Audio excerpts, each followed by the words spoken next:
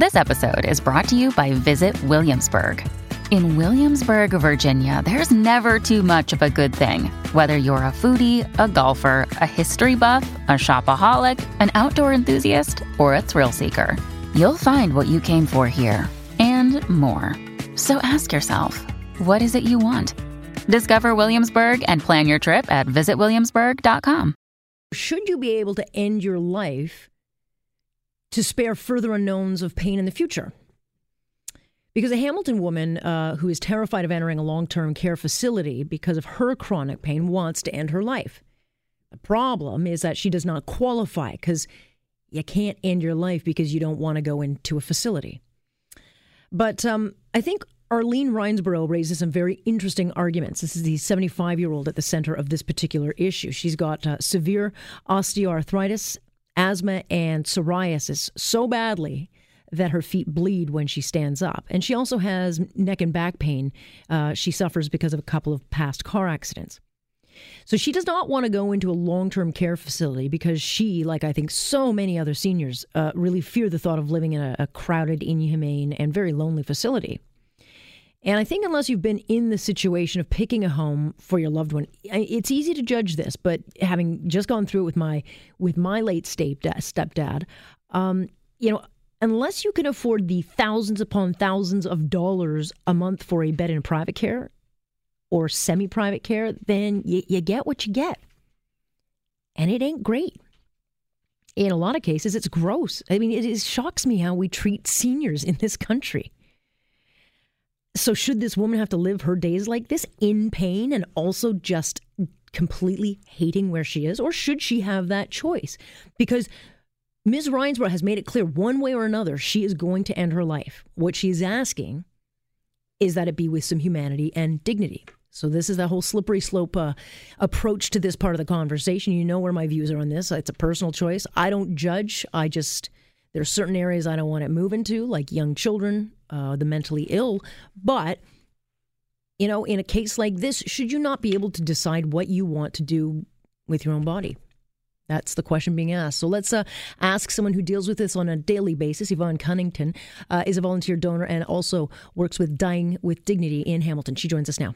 Yvonne, you hear Ms. Reinsborough's story, and it's a very sad one because while she is very much alive right now, the pain is significant, and she, like so many others, want that one way out, but they don't qualify. How big of an issue is this?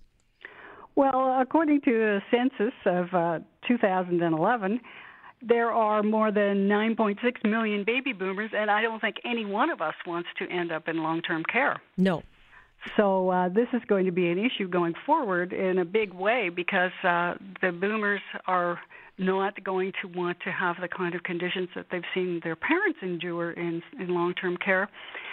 And we have this new law, so we have the hope that we might qualify, but not everyone does. It's actually quite difficult to qualify. Well, it is. And I mean, there's a lot of talk about, should this go further? Should we be making it easier and or harder? We had a case right before Christmas of a woman, because you have to go through these checks and balances over and over and over on your journey towards that final moment. And she was concerned that her illness would be too severe, that she would not inevitably be able to qualify because her situation... Yeah, she would lose capacity. And right. That's the issue that everyone worries about. Even patients with cancer and are qualified for MAID, they worry that if they don't do it in time, as this woman did, that they would then lose capacity because their illness suddenly worsens or the painkillers affect them in such a way that they don't have the capacity to consent, because you have to consent at the moment that you get the MAID procedure done. Right. But the bottom line is, and there was always this conversation about this particular issue, that slippery slope, that this is just the beginning. Mm-hmm. I mean, the question becomes, should you be able to end your life to put off unknown pain that could hit you in the future if you choose? And I don't judge anyone who makes that decision. I think it's a very independent and very personal choice for somebody. But there will be a lot of people who say, no, we can't just arbitrarily be allowing people to take their lives if, in fact, they are not either dying or in the midst of it.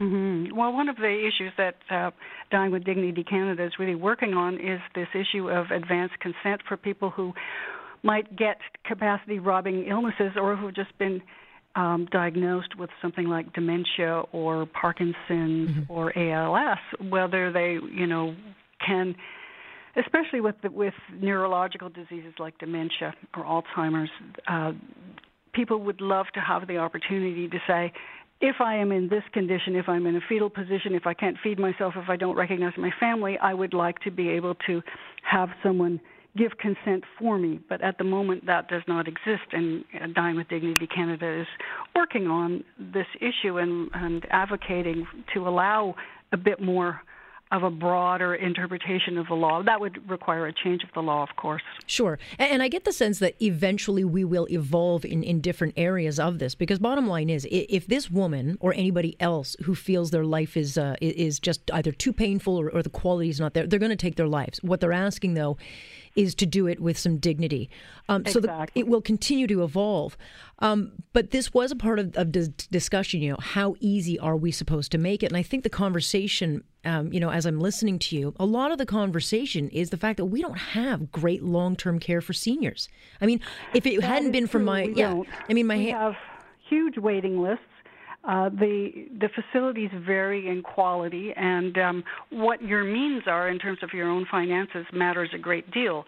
So I know that this woman that we're talking about in the Spectator article, she was a woman who of limited and modest means, and she worried that she would end up in a long-term care facility that was no better than lying in a hospital ward, a ward room with 4 other people, and that is not a very pleasant way. It's not a very pleasant life to contemplate. In fact, she said that would be no life at all for her.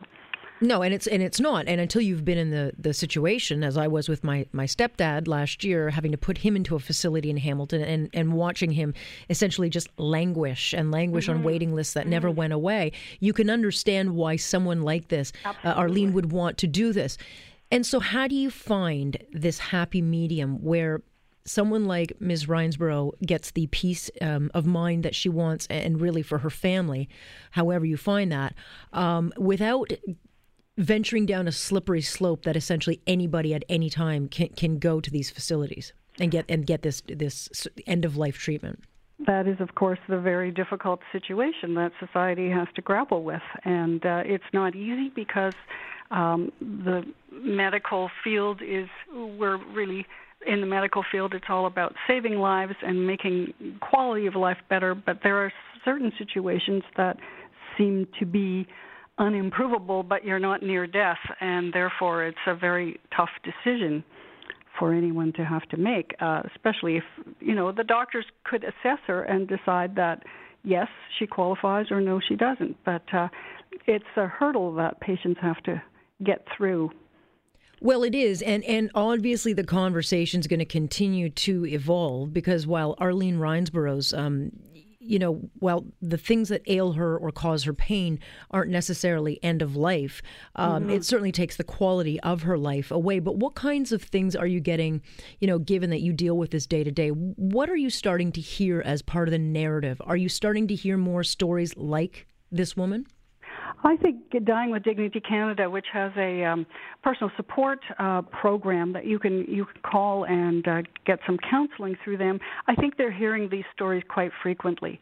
And there are just a lot of very tragic stories where people don't qualify, but they really feel they have no quality of life left. And it's one of those issues that if the law gets expanded to include people that might get dementia, right, then people might have some feeling of comfort with and less fear and less anxiety about getting towards the end of their lives.